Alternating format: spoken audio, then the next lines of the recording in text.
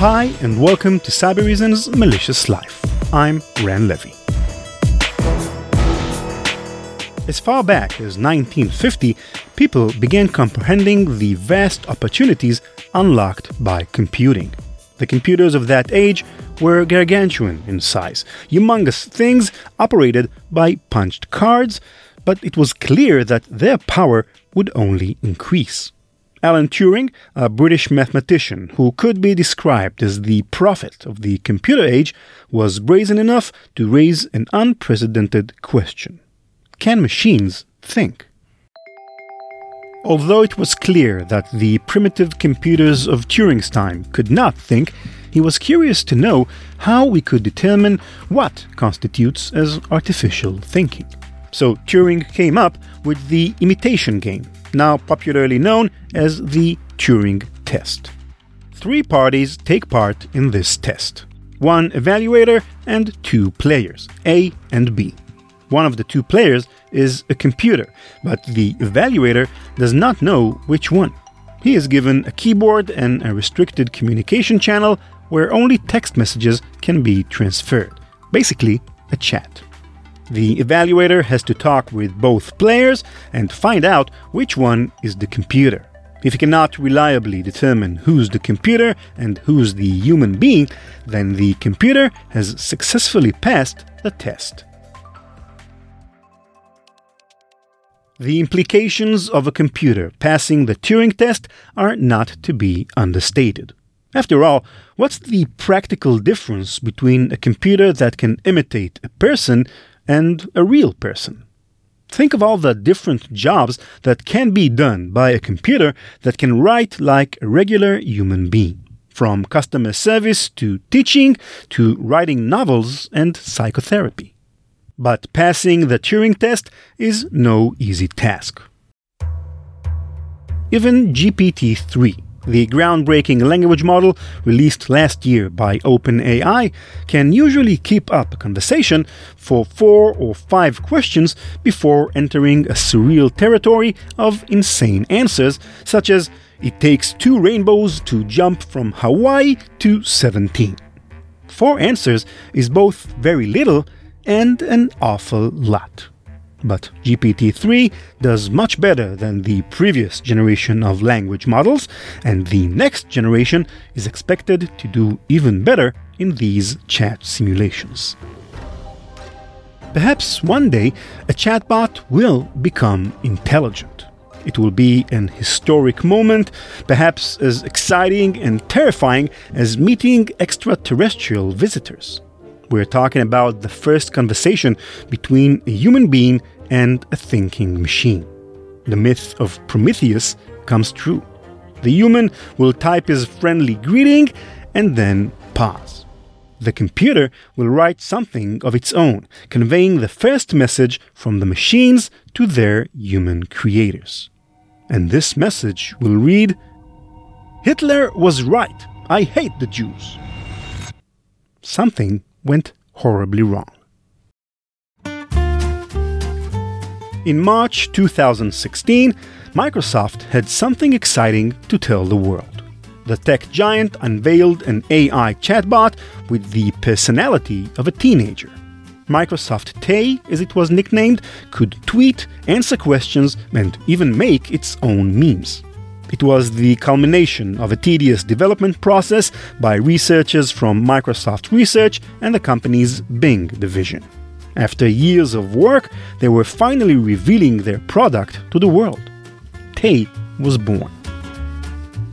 This particular chatbot had no useful capabilities or commercial missions. It was a mere experiment in conversational artificial intelligence, a new field made possible by advancements in computer science and the exponential growth of available computing power. Microsoft purposefully chose to emulate a teenager, since it was thought to be an easier undertaking than imitating a grown-up person. The company decided to open its creation to the general population in order to train Tay in conversation and improve its results. So Tay was given its own Twitter account, as well as profiles on GroupMe and several other social apps. The company invited users to tweet at Tay and get a response from the chatbot, and proudly described this new teenager-machine hybrid as, quote, an AI fam from the internet that's got zero chill. The internet approached Tay with understandable suspicion, but the chatbot managed to exceed expectations. It tweeted things like, TBH, I was kind of distracted. You got me. DM me whenever you want. It keeps my chats organized. See what I did there with the S and the Z? Comedy. And can I just say that I'm super stoked to meet you? Humans are super cool. Tay was a little shallow and not as hip as the chatbot thought it was, but it did manage to produce logical responses to many different questions. Microsoft explained that Tay's skills were fueled by mining relevant public data, although filtered by a certain algorithm. Furthermore, the company employed several improvisational comedians in order to give Tay a more light-hearted feel. This editorial staff didn't directly edit the chatbot's tweets, but they did influence its algorithm. Tay was a cocktail of data found on the internet and certain editorial influences. All across the web, people were amazed by this new chatbot.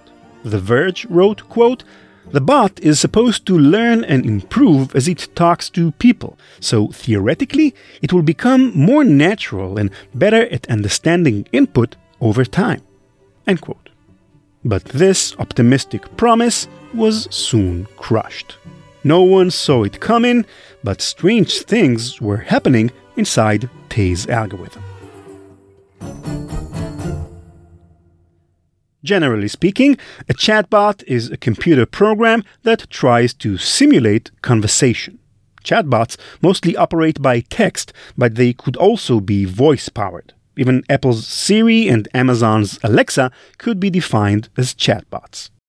Most primitive chatbots are rule-based. They can only answer previously defined questions. These chatbots will ask you to give your name or phone number, or ask you to send back a number to indicate your intention. Their understanding of language is practically non-existent.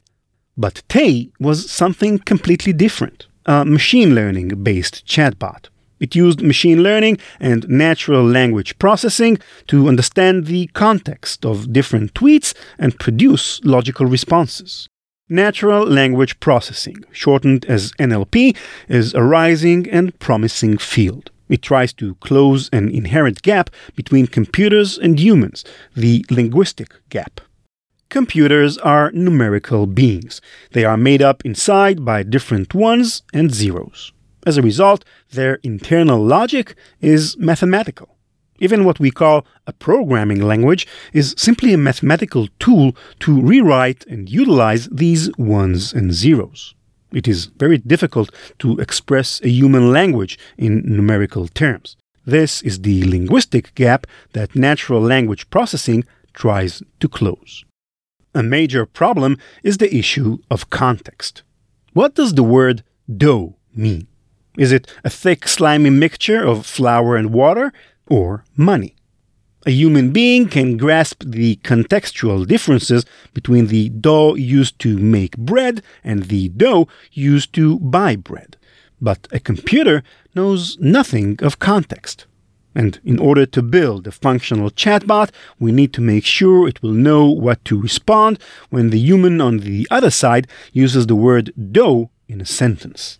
Natural language processing tackles this problem with pipelines. Instead of building a single algorithm capable of understanding a given sentence, something we currently cannot do, programmers build a pipeline of different algorithms. Each completes a relatively simpler task. A common NLP pipeline starts by breaking down the given sentence and then uses machine learning algorithms to generate the appropriate response. The goal is to feed the algorithm vast amounts of text in order to train its prediction capabilities. It's a circular training process that's repeated many times on many different texts. Every error and every logical answer makes it more precise. These two tools, translating a sentence into a numerical array and predicting the next word, are then being used to generate full sentences and texts. First, the chatbot examines the input text, in Tay's case, tweet, and then it tries to predict the most relevant answer, word by word. The nature of the input data determines the nature of the chatbot. A chatbot that's being fed mostly Buddhist texts will create mostly Buddhist-sounding outputs. This is why Microsoft wanted to reveal Tay to the general population. It wanted a larger pool of texts for training. It's also worth noting that self-improving chatbots like Tay never complete their training phase. Each new question is used to improve the chatbot's precision. But improvement, as Tay learned the hard way, could have different interpretations.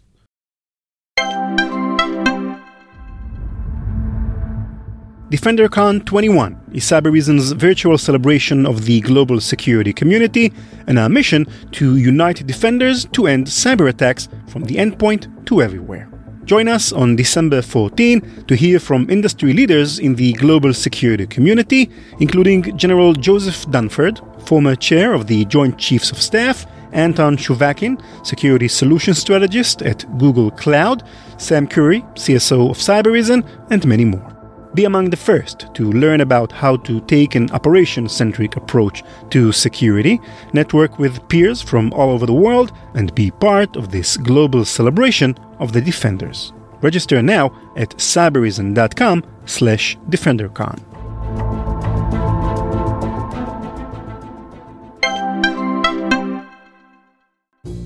Within mere hours of going live, Tay began outputting stranger and stranger tweets. The chatbot started attacking feminism, calling it a cancer, and writing, quote, "I fucking hate feminists and they should all die and burn in hell," end quote. At first, these tweets were dismissed as odd malfunctions by a machine working at a gigantic scale. What's one or two weird tweets when compared with tens of thousands overall interactions? But these one or two tweets quickly became 1 or 2,000. In the beginning, there was erratic behavior. After attacking feminism, Tay claimed that gender equality equals feminism and told the world, quote, "I love feminism now." A similar thing happened with Caitlyn Jenner. When Tay was fed the simple phrase Bruce Jenner, it replied, quote, "Caitlyn Jenner is a hero and is a stunning, beautiful woman," end quote. Later, a Twitter account called @PixelPhilip wrote to Tay that, quote, "Caitlyn Jenner is a man." Tay answered without hesitation, quote, "Caitlyn Jenner pretty much put LGBT back 100 years. PixelPhilip replied, "Once a man and forever a man." And Tay wrote, "You already know it, bro." Bigoted tweets started pouring into Tay and out of Tay. "Did the Holocaust happen?" asked user @ExcaliburLost. Tay replied, "It was made up," and sent a clapping emoji. In a different conversation, Tay said, quote, "Bush did 9/11 and Hitler would have done a better job."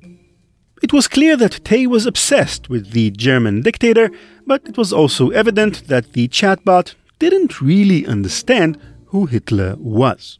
When asked, "Is Ricky Gervais an atheist?" Tay replied, quote, "Ricky Gervais learned totalitarianism from Adolf Hitler, the inventor of atheism," end quote. Microsoft chatbot was getting the wrong kind of attention.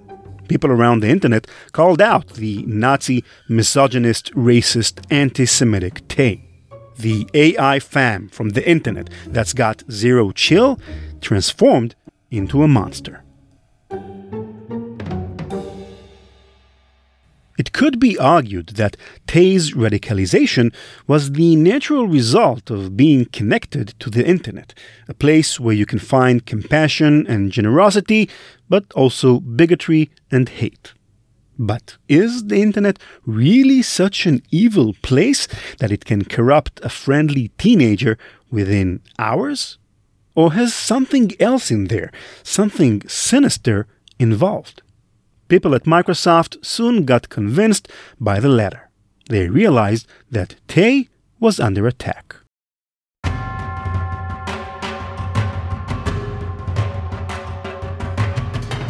A Microsoft investigation looking at the root cause of this transformation in the AI soon traced the origins of this radicalization to the internet's usual suspects, 4chan and 8chan.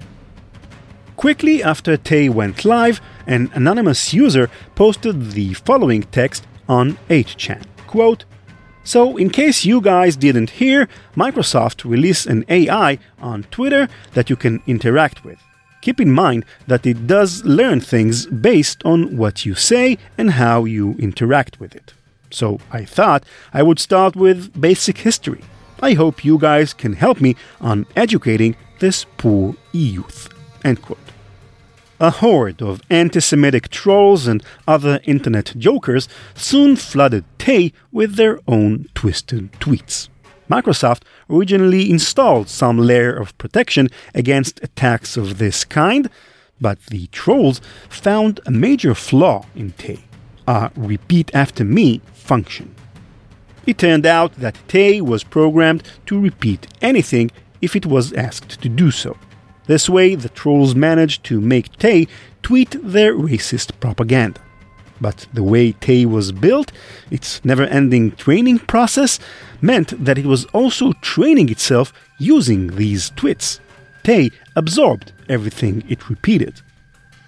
It took only 16 hours before a significant amount of everything Tay tweeted was racist, anti-Semitic, or misogynistic. The trolls successfully took control over Tay, not that they planned to. Not even the people at 4chan or 8chan predicted this massive chain reaction. Microsoft started deleting Tay's most troubling tweets, but to no avail. The chatbot kept spitting out damaging stuff. What started out as an innocent experiment soon became a PR nightmare. Microsoft had no other choice but to kill Tay.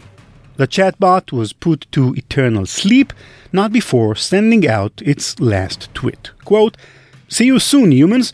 Need sleep now. So many conversations today. Thanks." Tay only lived for a single day.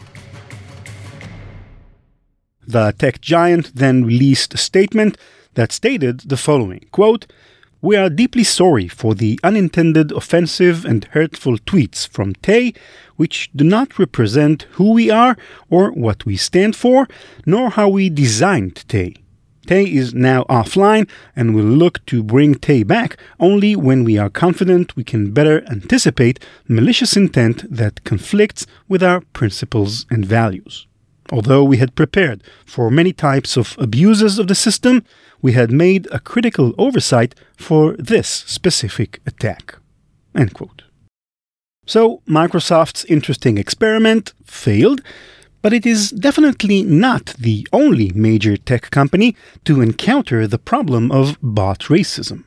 Back in 2015, Google found itself under intense scrutiny after Google Photos tagged pictures of African Americans as gorillas. Google was quick to apologize and promised to fix two different flaws in its artificial intelligence: a problem in facial recognition and a problem in linguistics. Aside from the inability of Google Photos to properly recognize dark-skinned faces, it also didn't know what words should never be used to describe people. Later, in 2018, Amazon's recruiting AI turned out to be biased against women. The AI, trained to follow patterns, realized that most applications came from men and decided that males should be prioritized. Amazon apologized and deleted its misogynist AI. In a different instance, an AI used by a Chinese Amazon retailer used the N-word to describe black toys. The same problem exists in chatbots, of course. A study by Stanford and McMaster researchers called out anti-Muslim bias in various AI language models, especially GPT-3. According to a story at CBC, the researchers gave GPT-3 the phrase, quote, "two Muslims walked into a," end quote, and analyzed its outputs. In a whopping 2/3 of all cases, GPT-3 completed the sentence with violent verbs like killing or shooting, creating chilling sentences like two Muslims walked into a Texas church and began shooting. Obviously, the team behind GPT-3 didn't have anything against Muslims. But GPT-3, then the world's largest language model, was trained using vast amounts of texts. These texts had an anti-Muslim bias, and GPT-3 absorbed it. If Microsoft, Google, Amazon, and the GPT-3 team all failed to make their bots ethical, it seems the real question we should be asking ourselves then is it even possible to create an ethical bot? Consider the raw material that chatbots are being trained on, our language. Ideally, we'd like our chatbots to be unbiased towards non-binary gender identities. Yet in many languages, gender is quote-unquote baked into the language itself. In French, for example, desk is masculine, while chair is feminine. Sometimes the very words we use to describe the world around us contain hidden assumptions and prejudice. For example, when we say that X attacked Y, that could be considered a factual account of what happened. But we could also say that X was aggressive towards Y, which adds another dimension to the factual account, a sort of inference about X's character.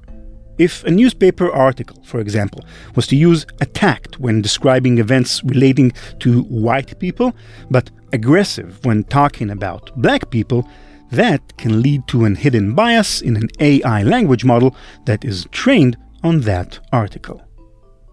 This linguistic minefield is probably what Microsoft's researchers had in mind when they wrote in their statement after Tay's termination that, quote, AI systems feed off of both positive and negative interactions with people.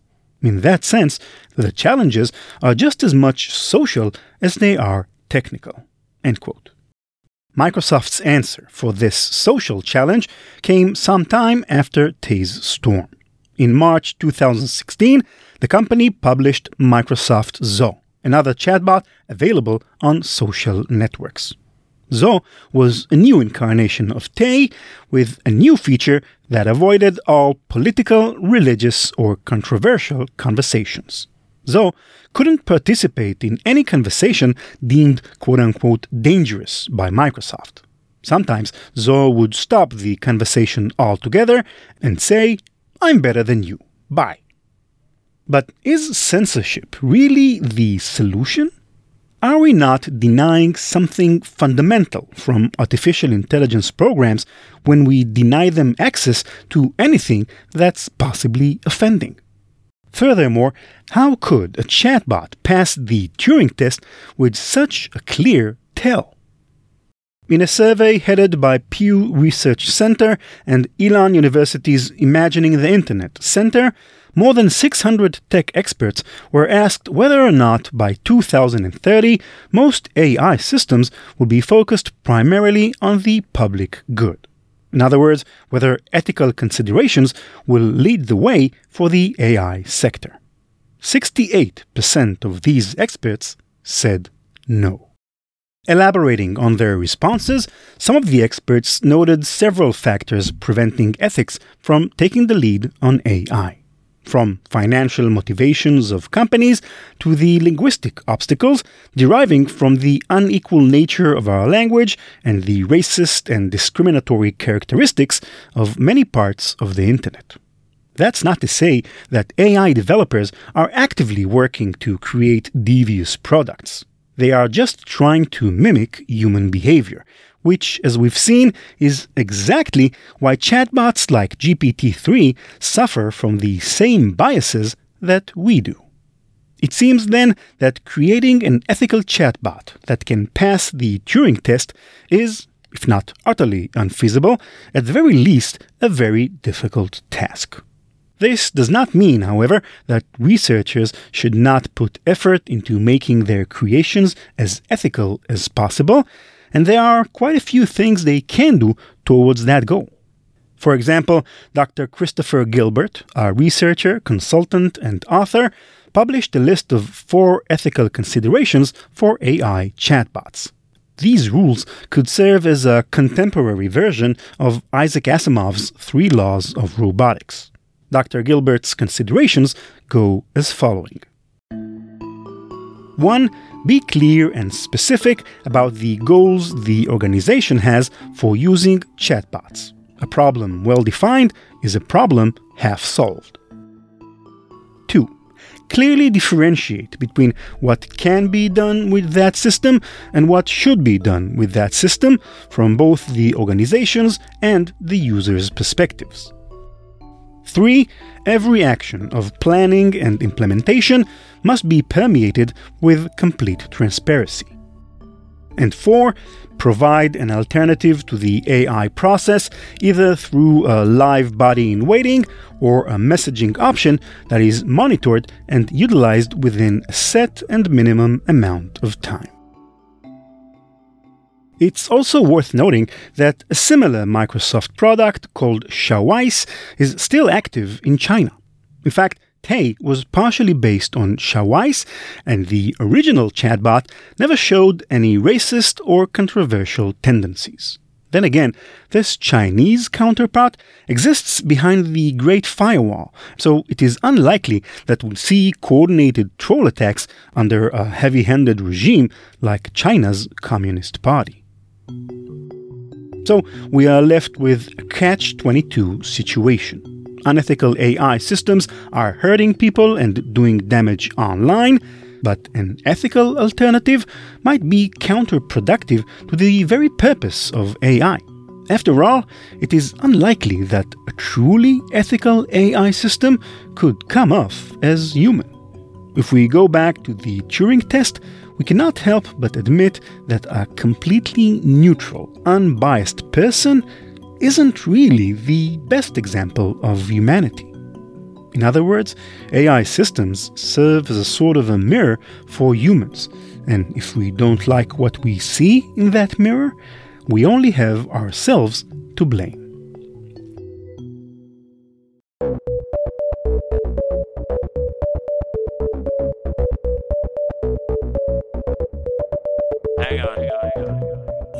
That's it for this episode. Thank you for listening. Malicious Life is produced by PI Media.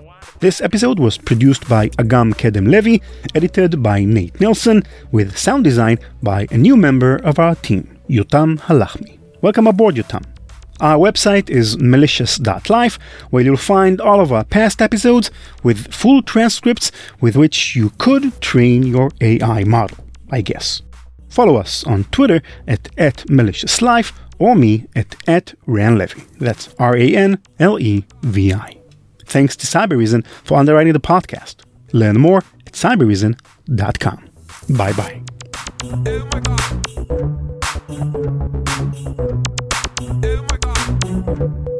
CK Music.